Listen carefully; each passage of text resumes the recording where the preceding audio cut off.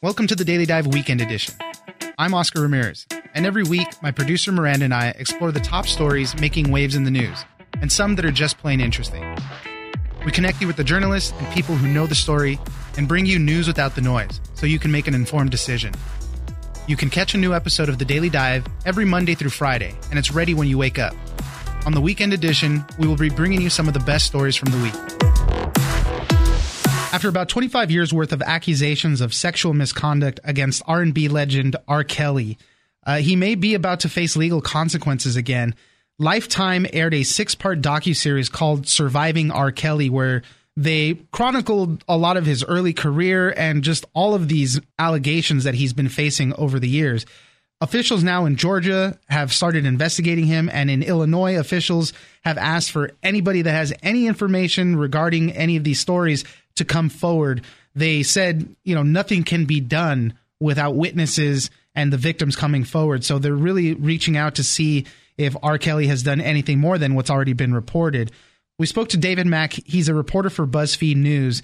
And we start off by talking about what is going on in this so-called sex cult that he has going on in his Georgia home, where he's keeping women against their will. The sex cult story was one that BuzzFeed News broke back in 2017 as well. As you said, the documentary explored that. There are a bunch of parents who have told police that their adult daughters are being held captive, to use their words, that they've been brainwashed by this man, and they're being held both in one of his properties in Georgia, in Atlanta, and in Chicago as well, and that he's using them in a kind of, to use your word, sex cultish kind of way, requiring sexual services over them and controlling every aspect of their lives. Some of the women who were involved in that in the past spoke to BuzzFeed News in 2017 and were also involved in this documentary, Surviving R. Kelly, as you mentioned. And as you said, this has been going on for many years now. There's been allegations about sexual misconduct and sexual abuse involving him. Of course, famously, he was acquitted in a child pornography case several years ago. He famously married the singer Leah when she was 15 years old. And this documentary has sort of thrust his name back into the headlines again. And also, it appears now back into law enforcement's attention, because yesterday we were able to confirm that the prosecutor's office in the Fulton County, which is in Atlanta, has been reaching out to people who appeared in the documentary to try to start, an investigation there in the very early stages, it sounds like. But also the Cook County State's Attorney in Illinois, in Chicago there, has put out a public plea for information for people to come forward, because, as she said, her office has received a ton of information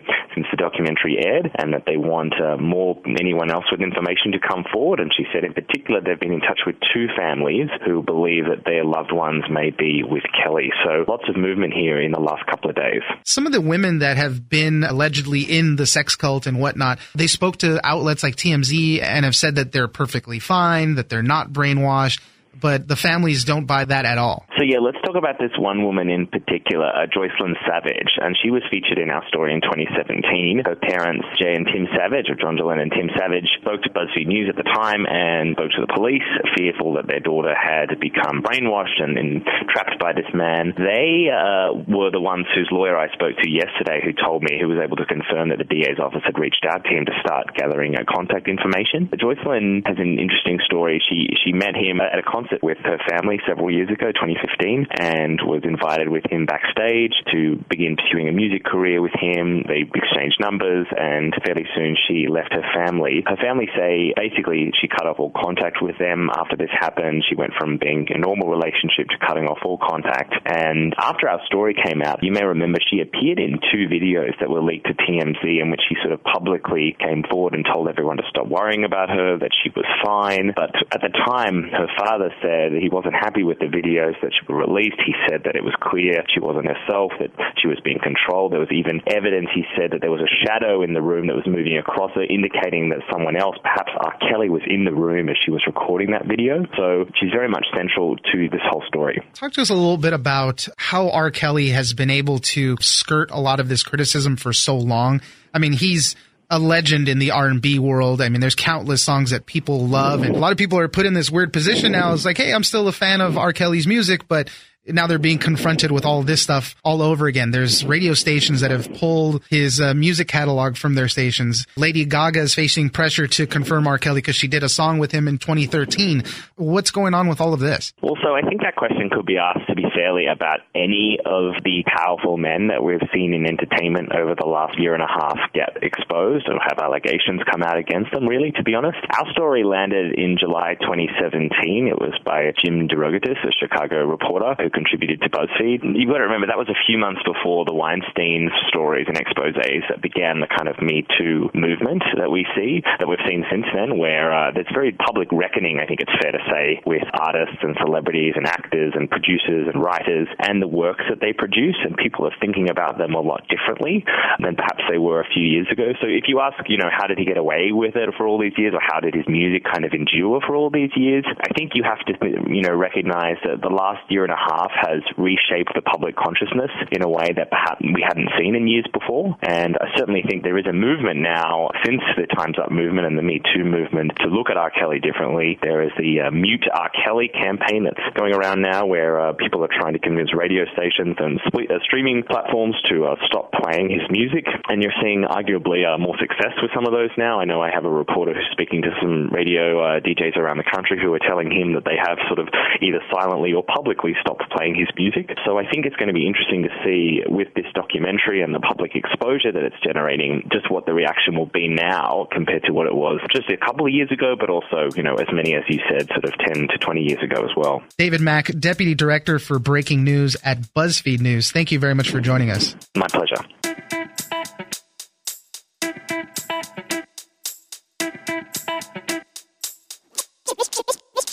There's a huge island of garbage that is floating halfway between Hawaii and California. It's called the Great Pacific Garbage Patch.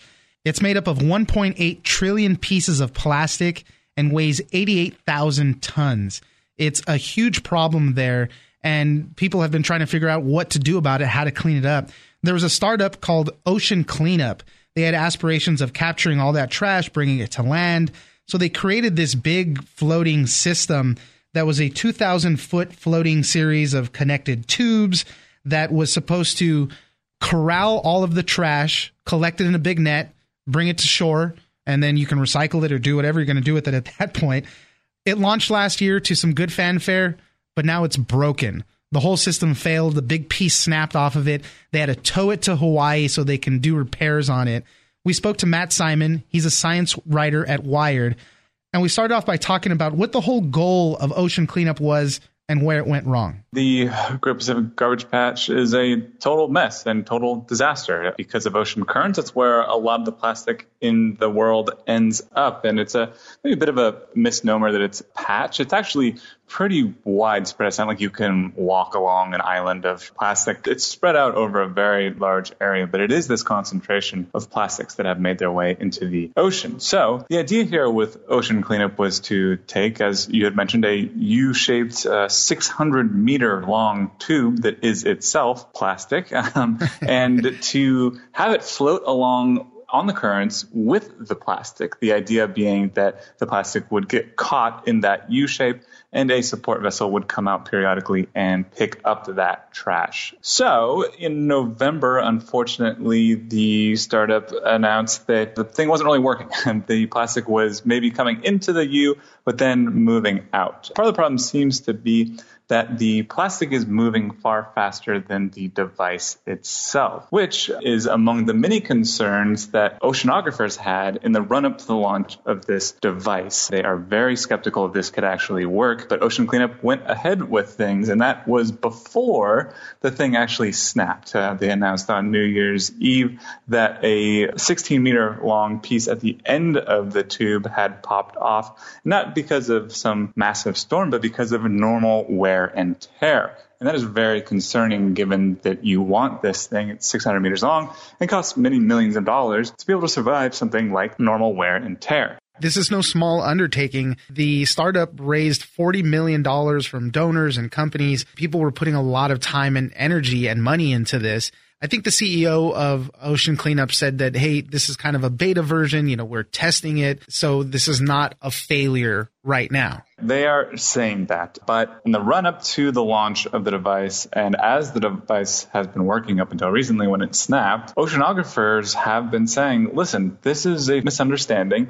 of how the ocean works, how plastic works out in the ocean. Because as I've mentioned, given the physics of it all, a giant 600-meter-long tube is going to move slower than the plastic is out there, so the plastic is just going to keep escaping from the device. Beyond the engineering problems, it's tough to get a pipe that big to survive out in the very difficult conditions in the ocean. It just seems to be a fundamental misunderstanding of how plastic works. And scientists have been warning about this, but ocean cleanup proceeded anyway. We're talking about how it's a concentration of trash that's really coming from all over the world. The bulk of it comes from China and other Asian countries, and the ocean currents carry it all along the world, and then it concentrates there right in between Hawaii and California. Another problem that a lot of people were saying with the ocean cleanup model was that it had a 9-foot skirt that would extend beyond that, the top side of the barge to collect the trash. The problem is a lot of the times when the plastic breaks up,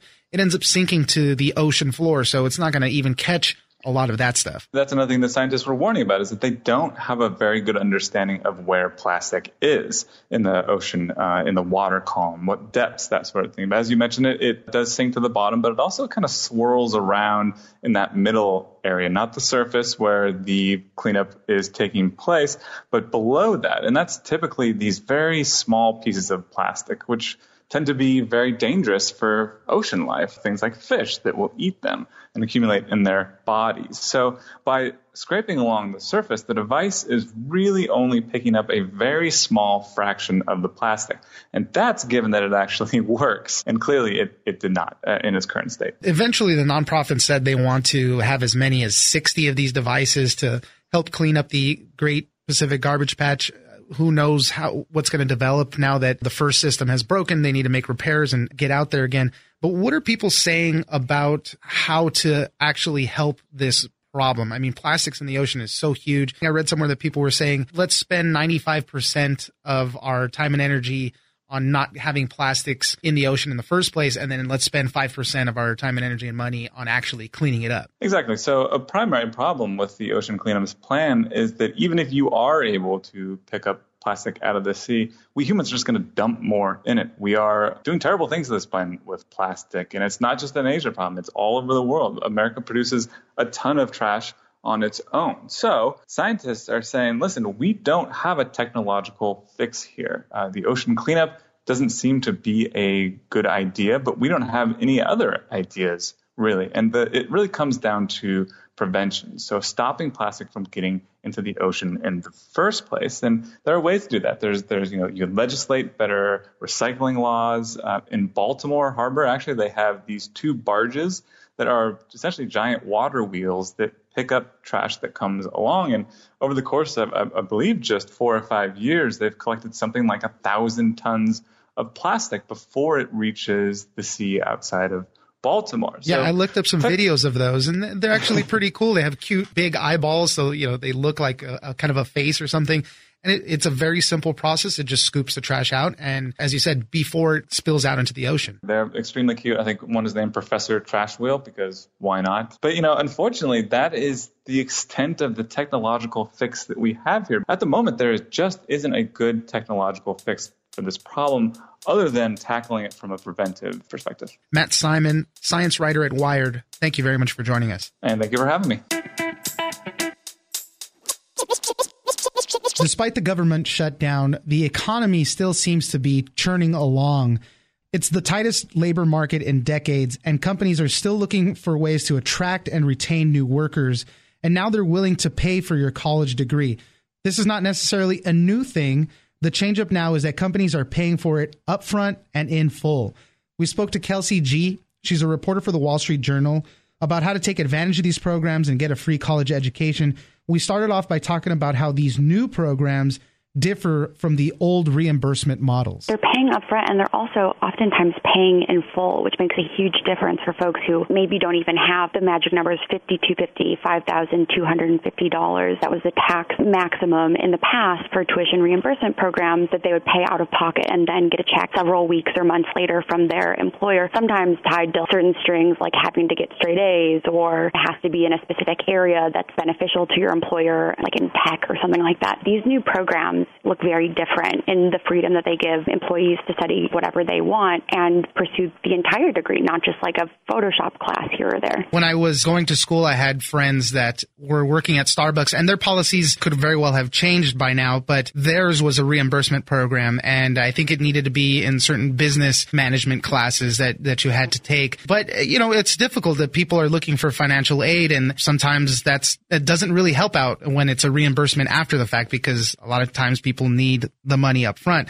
And I didn't know that number was $5,250 a year. So yeah, it helps now that these companies are willing to pay in full. Who are some of the companies that are getting into this practice? It's a range of companies offering this to mostly frontline workers like Disney, and you mentioned Starbucks. They also have a similar program. They're one of the earliest companies that offered something like this, which we didn't go too far into detail with in this story because it's been written about a bit in the past, but theirs is really interesting, their partnership with Arizona State University. There's also Discover Financial Services, the credit card company, Taco Bell, Chipotle has a program like this, AT&T have programs like this, Lyft, Uber, like so many companies that have hourly workers, whether they're employees or even just contractors, are finding that it's a really important benefit to offer to differentiate themselves in this job market. And the partnerships that these companies have with the schools is really important, really integral to this whole thing. A lot of times payments are made directly to the school, so it kind of takes that out of the students' hands. But these are really important parts of how the whole thing works. How do the schools and the businesses get in touch with each other? Many of these deals have been brokered by third-party nonprofits. There's one in particular, Guild Education, which I've talked to for this story and for others in the past. And they have a really cool mission of trying to make education benefits essentially like the 2019 version of healthcare insurance plans from like the 1950s, 60s, and 70s as employers tried to compete and offer better and better health services to their employees in order to attract the best talent. Nonprofits like Guild have this attitude that if we can make it as easy as possible to find good universities that offer the kinds of programs that would fit the needs of an employer partner, then we're able to make something really special happen for sometimes millions of employees potentially. And it's crazy the amount of cost savings that you really see once you start looking at numbers. And it also kind of proves that the price of education can come down, because when these companies make deals, the cost of a bachelor's degree from a 4-year institution is about $33,000 a year. And sometimes they can negotiate this stuff to $6,000 to $10,000 in some cases. Yeah, and that's a huge piece of this story too. As someone who's been writing about higher education and workforce development for, a year and a half now or so, it's become really clear that universities are struggling too to try to figure out what is their place in this new economy where the lifespan of skills is so short and the needs of employers are so high in especially industries like healthcare or in tech, that if they're able to broker a deal in which they're able to fill their classrooms up with a bunch of corporate employees and sell a bunch of degrees essentially like at volume for a lower price, I think it still works out for a lot of them in their favor. One of the interesting numbers that you threw in your article was that of Taco Bell, and they had a pilot version of something like this, and it boosted their retention among participants to 98%. And isn't that crazy? That is crazy. A lot of people would think, well, I don't want to work at Taco Bell or something, but you can move up into corporate structure. You can move up all over the place as you advance your education. And if the company themselves, they're footing the bill, but they're keeping so many more people, I mean, that's a good benefit. And something that Bob Iger said as well, the Disney CEO, when we were chatting, is that in the meantime, even if those employees who did get a full ride to University of Denver or a number of the schools that they've partnered with, and then they decide to up and leave as soon as they've gotten enough of their credits paid for, in the meantime, it does a lot of good in his view, in terms of employee engagement, just a sense of like self-confidence that I have all of these new avenues available to me in my future that perhaps I didn't in the past. Kelsey G., reporter for the Wall Street Journal, thank you very much for joining us. Yeah, thank you. This has been fun. All right, that's it for us this weekend. Be sure to check out The Daily Dive every Monday through Friday. Join us on social media at Daily Dive Pod on Twitter and Daily Dive Podcast on Facebook. Leave us a comment, give us a rating, and tell us the stories that you're interested in. Follow The Daily Dive on iHeartRadio or subscribe wherever you get your podcast. The Daily Dive is produced by Miranda Moreno and engineered by Tony Sorrentino. I'm Oscar Ramirez in Los Angeles, and this was your Daily Dive Weekend Edition.